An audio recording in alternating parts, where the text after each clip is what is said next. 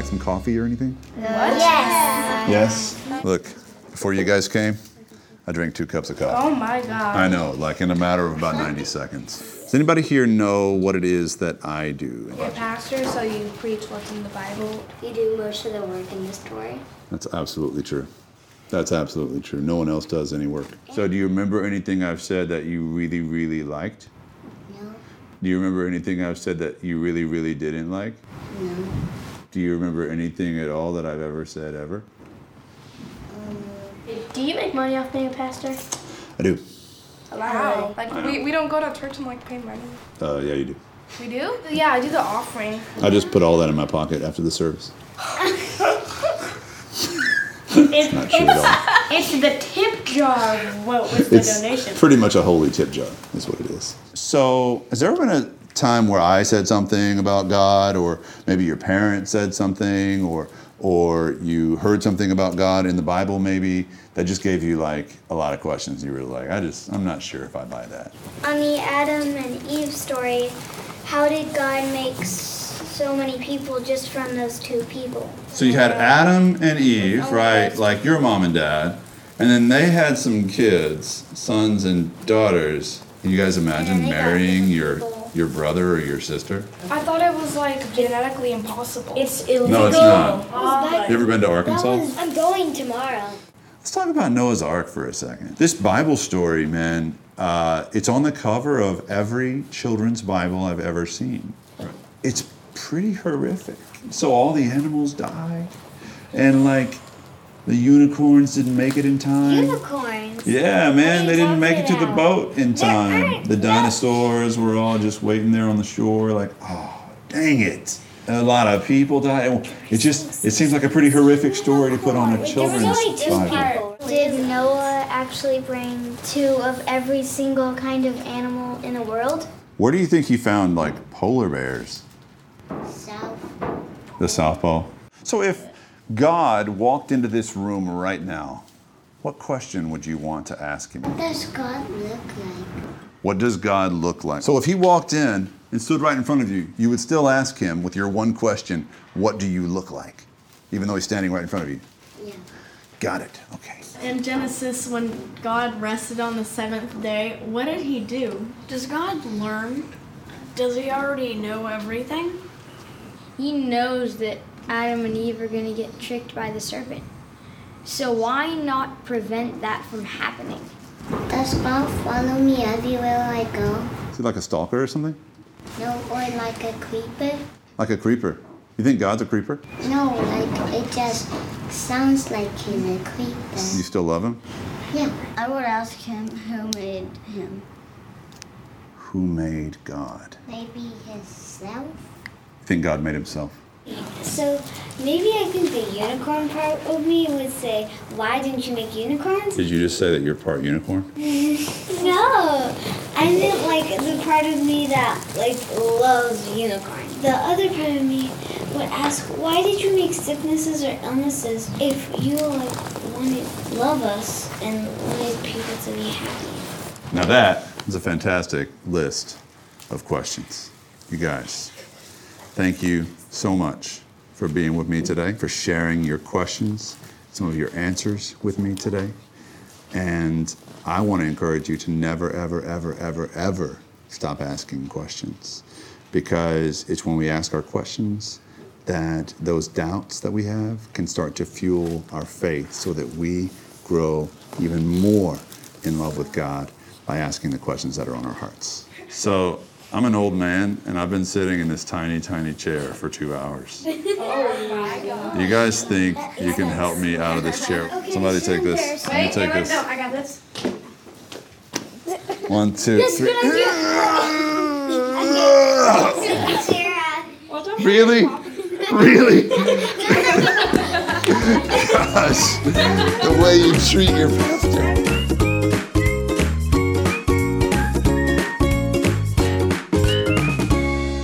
We're going to be talking about these questions the kids are asking for the whole month, and the first question we're going to talk about is the one that I actually heard the most.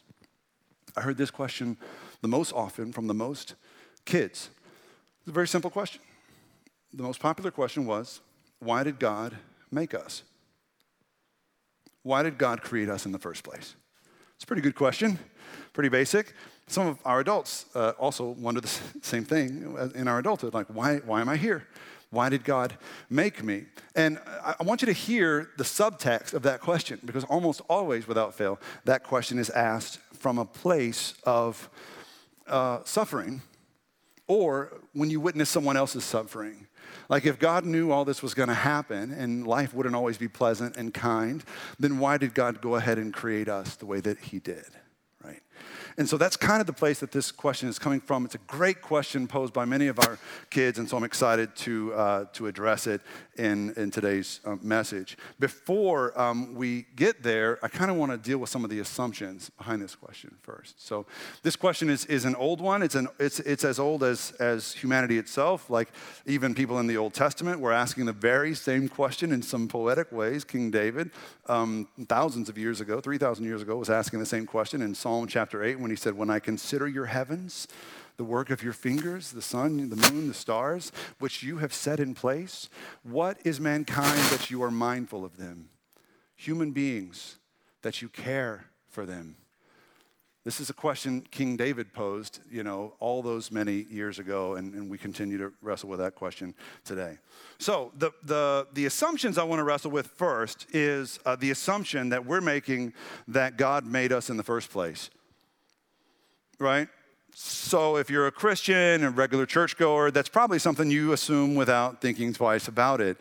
But we try to be a church that speaks directly into the hearts and minds of skeptics and cynics. And so you might not take that assumption on face value. You might not feel like it's a given that God made us in the first place. Maybe you feel like, well, it was something else.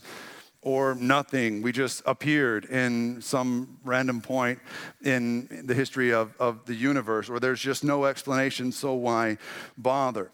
If you make that assumption, I just want you to know it's not necessarily something everyone else around you is going to make as well. So more than at any point in time in history, more young Americans especially are assuming otherwise. So a recent study by the Pew Research Council suggested that especially young adults, we'll call them millennials. I hate the word millennials. I think it should be a dirty word because we've just been bagging on millennials for 15 years. And if I was a millennial, I would hate to hear another study about millennials. However, it does tell us something about the direction of, thank you. We need to switch over? Yeah? Okay. Hello? Okay, I'll stay with this one for now. The assumptions have shifted. Latest research indicates 50% of millennials, only 50% of millennials feel certain or confident that God created the universe. Think about that. Only half of young adults in America, right? Test. We're switching? Okay, that's good. I hate this thing anyway. Woo! All right, so look, I've got this. It's time to get a revival on, y'all. All right, so, woo, settle in. All right. I'm from East Texas. Here we go. Okay. So 50% of young adults in America say they're confident God created the universe. Only 51% of young adults in America say they're confident that the Bible is the Word of God, which, among other things, makes me really wonder about that one guy, that one millennial guy who's like, yeah, it's the Word of God, but he didn't make the universe. Like, I'm not real sure about that guy. Like, millennial girls, watch out for that guy. He doesn't know what he wants in life. He's not someone you can trust, okay? So, but generally, you get the idea. And regardless of where you stand on the existence of God or what God did to create the universe, I think all of us can find some common ground in this, in that virtually everyone agrees that whatever it is we call the universe had a beginning. And I think it's lost on us how new an idea that is. That wasn't something people believed very long ago. Like, people always kind of thought the universe had always been and is eternal, and that time is linear and it is infinite. But no, as more scientific data have come in, we've learned something new, and we all kind of universally accept that about 14 billion years ago, the universe had a birthday. And before that birthday, time didn't exist. Clocks didn't tick. There was no years, no dates, no time. Any Christopher Nolan fans in the house today? Interstellar, anybody? All right, good. So I'm talking about time is not infinite and time is not linear. Time is a weird and strange thing that began 14 billion years ago. Space also began 14 billion years ago. Here's what we think happened, and almost everybody across the spectrum of belief believes this. 14 billion years ago, there was something. In fact, there was still everything, but it was all of it, all the matter and all the energy in the universe, all the stuff that makes up stars and moons and us, and everything was somehow mysteriously compressed into a tiny, white-hot singularity no larger than the head of a needle. And it was there just stewing in white-hot just chaos. Until something, and we don't know what, frankly, like we can't be sure what, but something sparked an explosion of that singularity, an explosion so immense that today, 14 billion years later, it still affects us.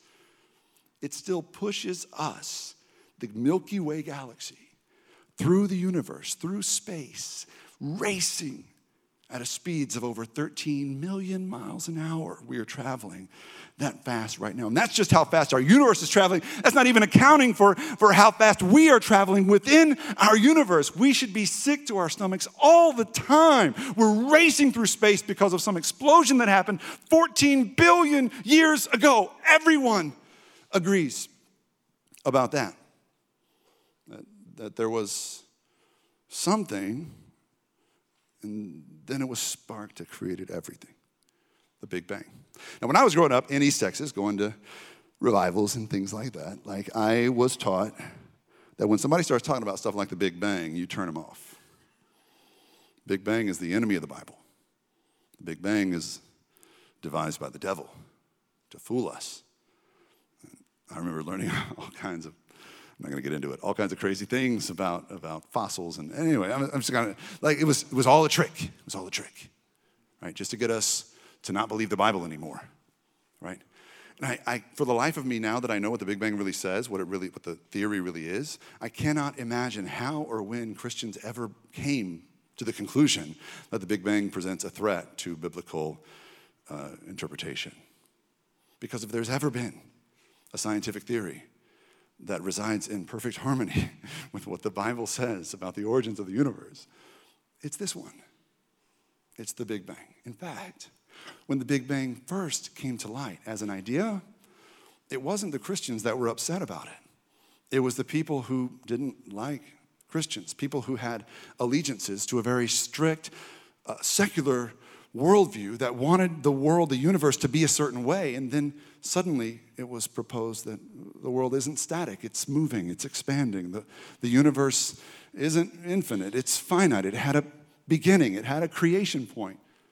The guy that proposed this theory to begin with was, in fact, a Belgian priest. He was a Jesuit priest who was also a physicist. So, pretty smart guy. But he was a priest, a man of the cloth.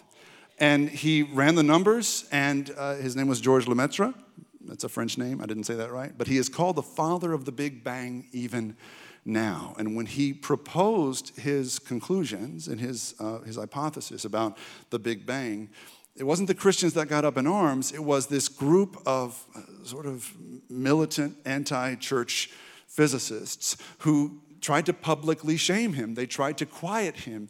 What they suggested in their public rebuke of Father George was that he crunched the numbers and twisted the data to support a conclusion of the origin of the universe that would line up perfectly with his Bible, right?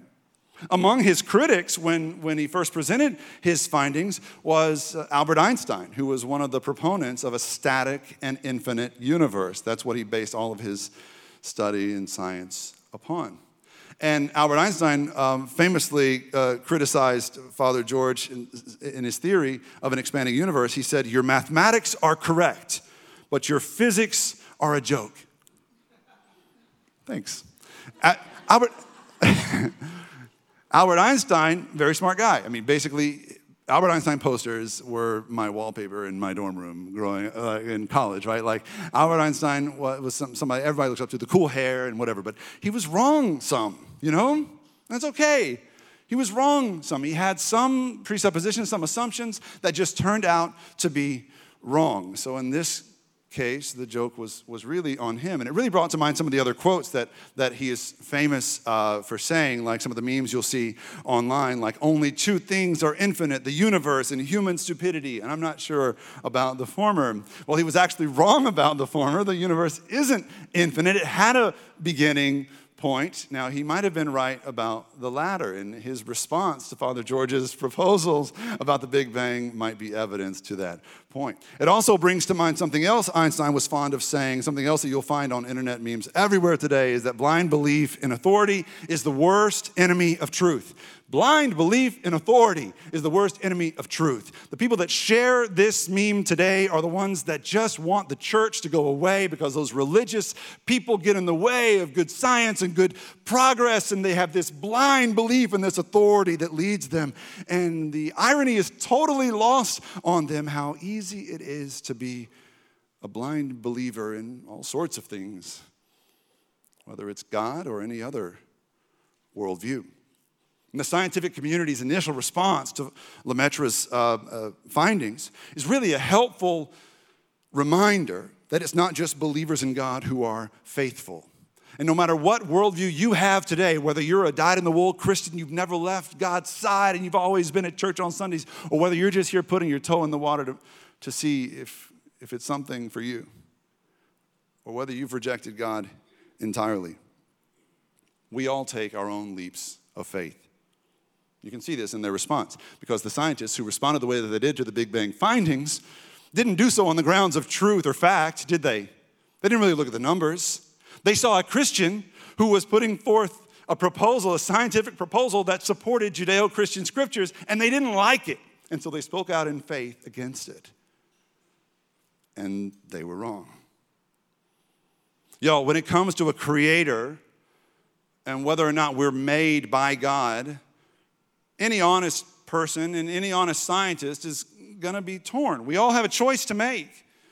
And I think we all kind of make our choice, and the way that we live our lives kind of puts on display the choice that we really make. Like whether or not you think God made you with a distinct purpose in mind, or whether you're willing to say what that purpose is. If you just kind of showed me your bank statement or your browsing history or your calendar, we could probably figure out what your sense of purpose is.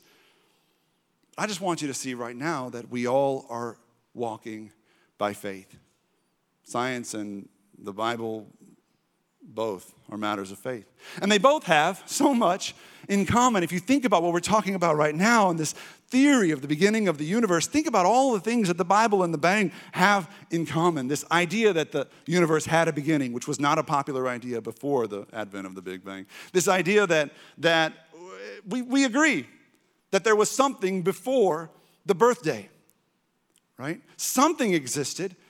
I almost said somewhere something existed, but there was nowhere yet. There's space. This is really going to blow your mind here, but space wasn't in existence yet, so there was nowhere yet, but something existed, and Big Bang physicists would call that the singularity, that teeming, white-hot little pin needle, that's just full of potential energy. Like that's all that existed, that everything was compressed into that. And the Bible kind of says something similar. The Bible in Genesis 1, fascinatingly to me, in Genesis 1, the Bible calls that primordial stuff chaos or darkness or the deep. Now, a lot of people think Christians believe that God created everything ex nihilo or out of nothing. I don't know where we got that idea either, because that's never been what the Bible says. The Bible doesn't say God made everything out of nothing. The Bible says God started with darkness and chaos in the deep, which aren't nothing. Those things are something. I'm not saying that this science of the Big Bang is proving the Bible right and they're going to find Noah's Ark on some mountain someday. Like that's not where my heart's at here. I'm just saying it's interesting. It's interesting that we make some of the same assumptions as scientists and as biblical readers, right? So one example of a scientist who kind of got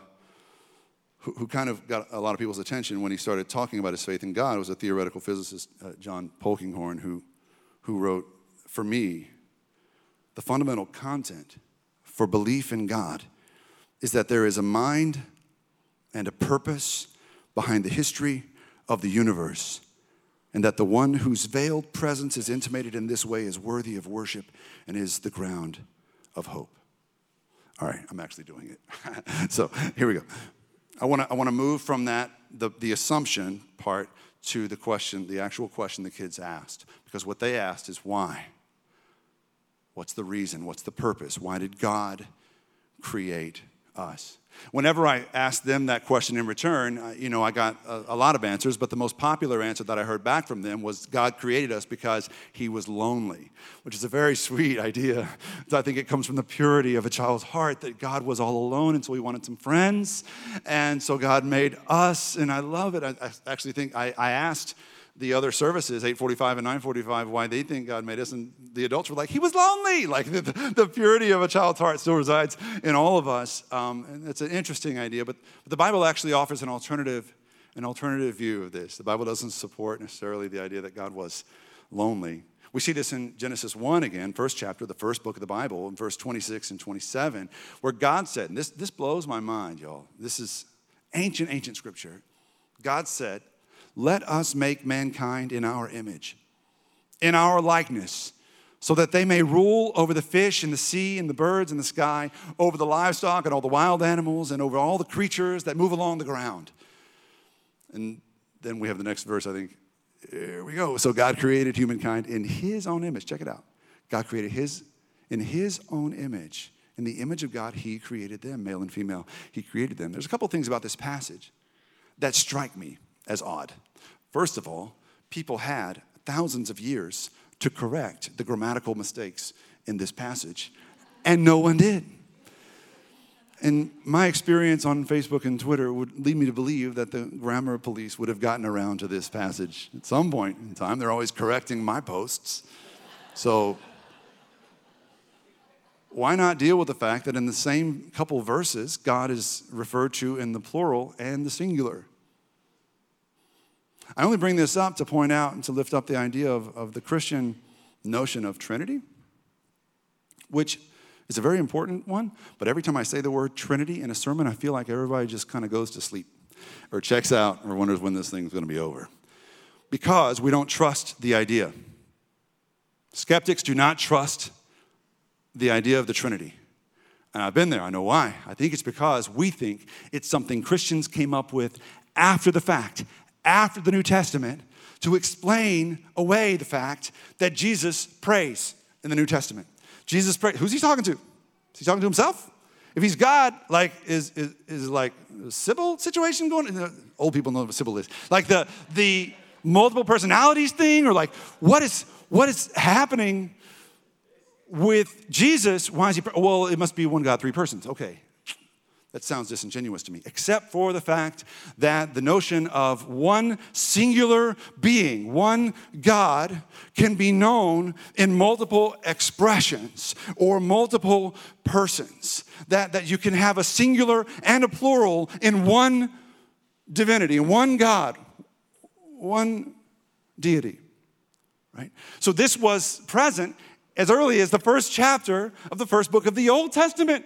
Thousands of years ago, this idea existed, that God is one and can be known in different expressions, different persons, different forms. One of the first verses of the Bible says that it was the Spirit of God, or the Ruach Elohim, the breath of God, that hovered over the chaos of that primordial stuff.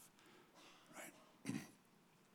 So, when we talk about the Trinity, what that has to do with our conversation today is that it would seem to refute the notion that God created us because he was lonely, because he was alone, because God is and never has been alone. God doesn't just crave community. God is community. God doesn't just love family. God is family. And if you think about it, that makes a little bit of sense. Why is it that the human heart longs for community, companionship, friendship, love, intimacy, home, family? Why is it that we crave those things? Is it simply because, biologically speaking, evolution determined that we're safer when we're in community, that lions won't attack us when we're in a pack? Is that the answer? Or is there something more going on in the human heart? Is it because maybe we're created in the image of God, who doesn't just love community, he is community. He is family. That's what the idea of the Trinity actually means. The Bible offers an alternative answer to that question the kids are asking. Not that God was alone or lonely. The Bible says God created us to glorify him, or for his glory. This is what it says in Prophet Isaiah 43, verses 6 and 7. Bring my sons from afar and my daughters from the ends of the earth, everyone who is called by my name, whom I created for my glory, whom I formed and made. So we are created for the glory of God. Full disclosure, y'all. Before I was a Christian, whenever I was angry at Christians, I would hear Christians say things like, God made you for his glory. And I would think, what kind of a God is that? How narcissistic do you have to be to go to the trouble of creating all these people for your own glory? So we would just sit around and go, glorify you, glorify you. It just seemed a little trite to me, if I'm honest. I think two things were going on. First of all, I was so anti-church at that point in my life that I would say no to anything the church said without even considering it. Second of all, I misunderstood the notion of glory. I interpreted glory through the lens of a broken, fallen creation. So for us today, glory means, hey, look at me. Like glory means fame and renown. Glory means power and victory. Biblically speaking, that's not what glory ever meant, y'all. When the Bible says you were created for the glory of God, it doesn't mean so you would sit around and go, glory, glory. What it means is that you would be a reflection of God. And I mean that literally, because nearly every word translated as glory, and there's like 6 or 7 in the Bible, Old and New Testaments, there's 6 or 7 different words that are translated as glory. Almost all of them have to do with light. Light.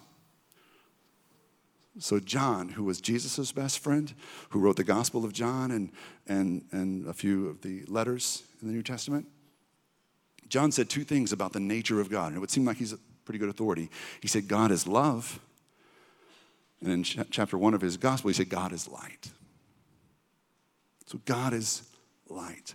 And to live, to reflect God's glory, is to live to be a bearer of his light, whatever you're doing. So what that means is basically every room you walk into, you light up. In the romantic comedy, she just lights up a room. That's like a lot of pressure to think about having to light up every room you're in.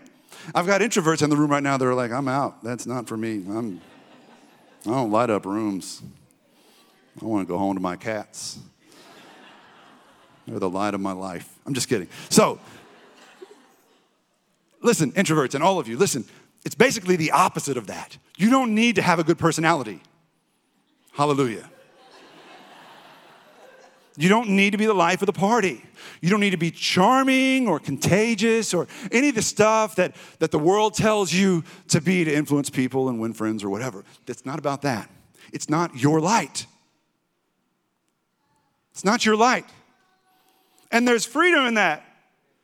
It's the light of God that's reflecting from your heart to the world around you. All you have to do is be willing to be the reflector.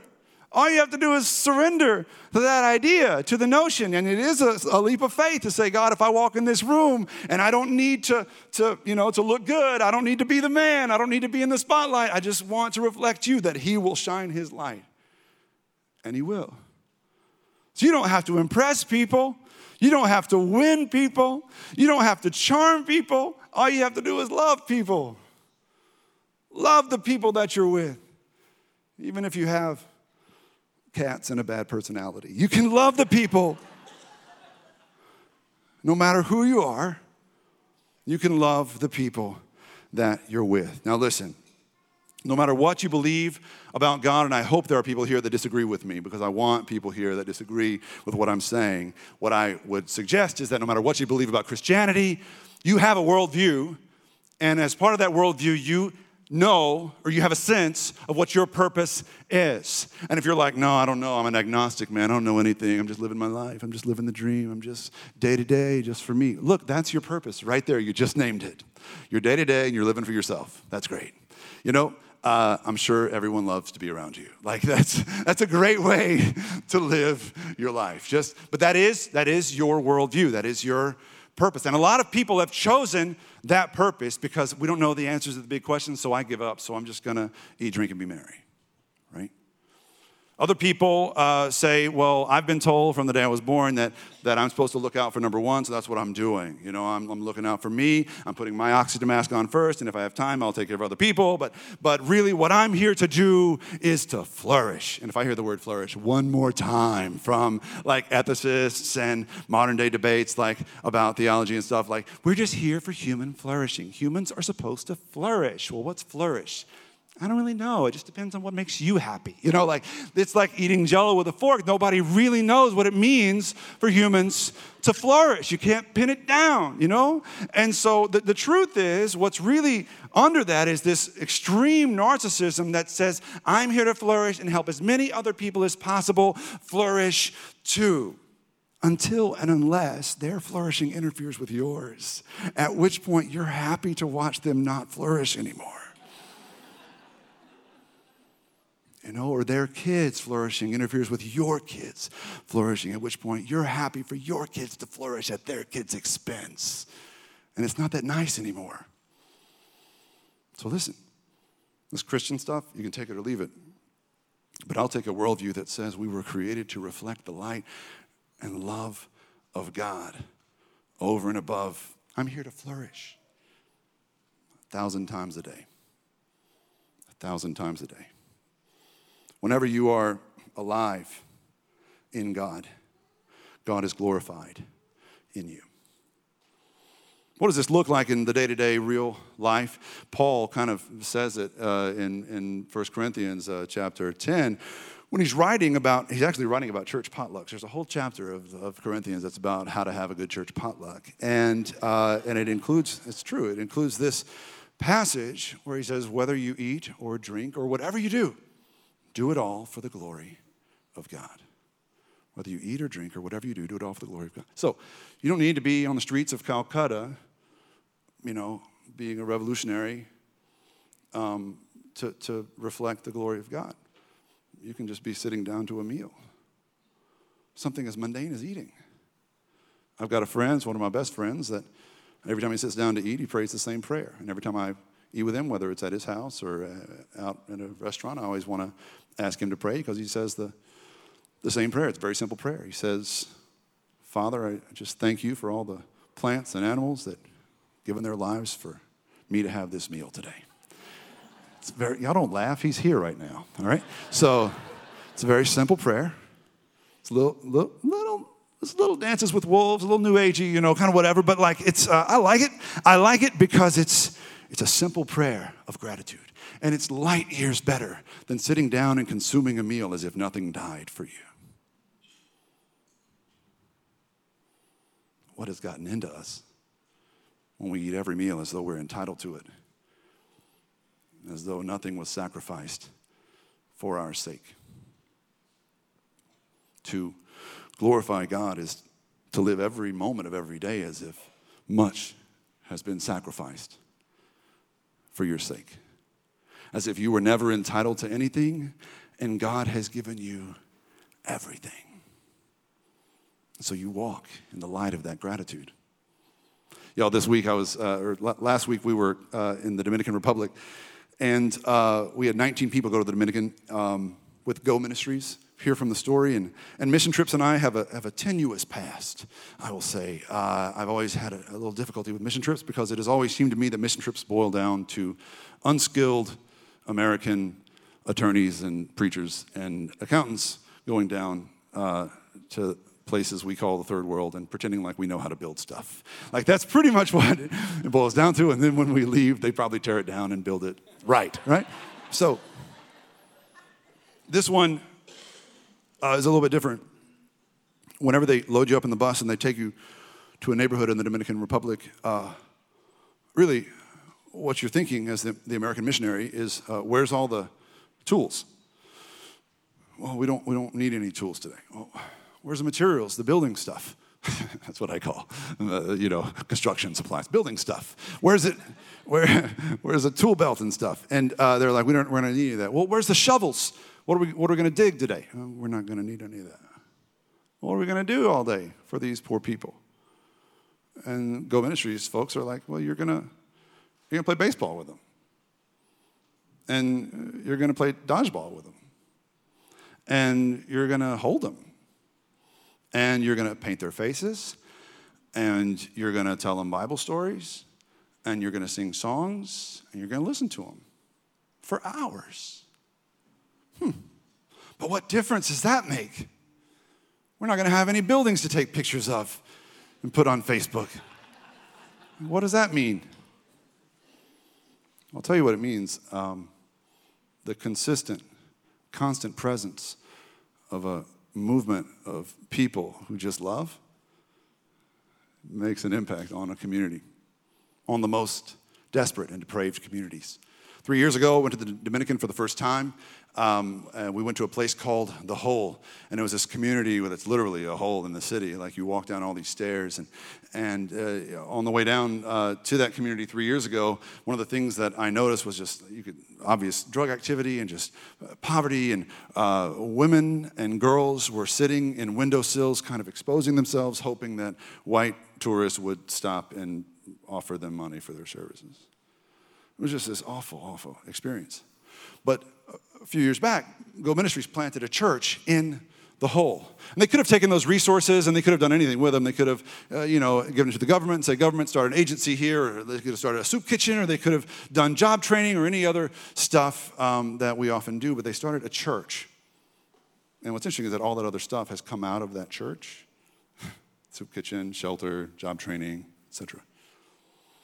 Out of that church that they started. And now the experience of going to The Hole, it's not perfect. It's still tough. But it's not what it was just 3 years ago. Because what happens is when people of God just choose to reflect the light and love of God wherever they go, and we're just part of this machine, this Go Ministries machine, 365 days a year, they're bringing new groups of people to go and just love the children and dominate them in dodgeball like I did, and everything else. Like there's something to be said for that consistency of shining a light. And the more light you shine, the longer that you shine it, the less darkness there is. And the creation around you can be renewed and restored when you choose to simply reflect the light of God. It really makes a difference. So I just want to wrap up by asking you the question, what is it that you're living for? If someone did that audit of your bank statements or your browsing history or your calendar, what would that say? What'd you say? Amway? Did somebody say they're living for Amway? No, you shouldn't do that. It's not a good investment. I heard somebody say something. Say, memories. Thank you. I appreciate you talking to me because no one ever talks to me. So, truly, what is it that you're living for? And if you're not a believer, I understand you have your reasons why. I've been where you are, and I believe that your reasons are valid. If you're not a believer, I'd like to ask you to compare the worldview you're living with now to the worldview I've described in today's talk. The notion that we were created with the purpose of reflecting light and love, the light and love of the highest good, this creator that made us. And ask yourself if there's a chance that that's the truth. And if you think there's a chance that there was some mind and purpose behind the creation and intimated in the creation, as John Polkinghorne said, then open yourself up to that possibility today.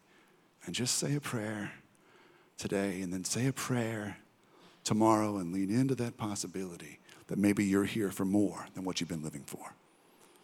Let's go to God in prayer. Lord, I thank you for the ways that you speak to us and the ways that you move in us. And I pray right now for a breakthrough to happen in this room and in the hearts of people in this room. I pray that we would pause from the busyness of our everyday lives and the self-importance of our agendas, and we'd pause and just consider for just a moment that there is more than us, and that we don't belong at the center of our universe, but you do. God, that we would have the courage, even in our skepticism, to pause and consider the possibility that the reason we exalt heroic acts like the one who is innocent and dies for many is because we were created by a God who is willing to do just that for us. May we live as though much has been sacrificed on our behalf. May we shine your light in dark places today and tomorrow and the day after. We pray in Jesus' name. Amen.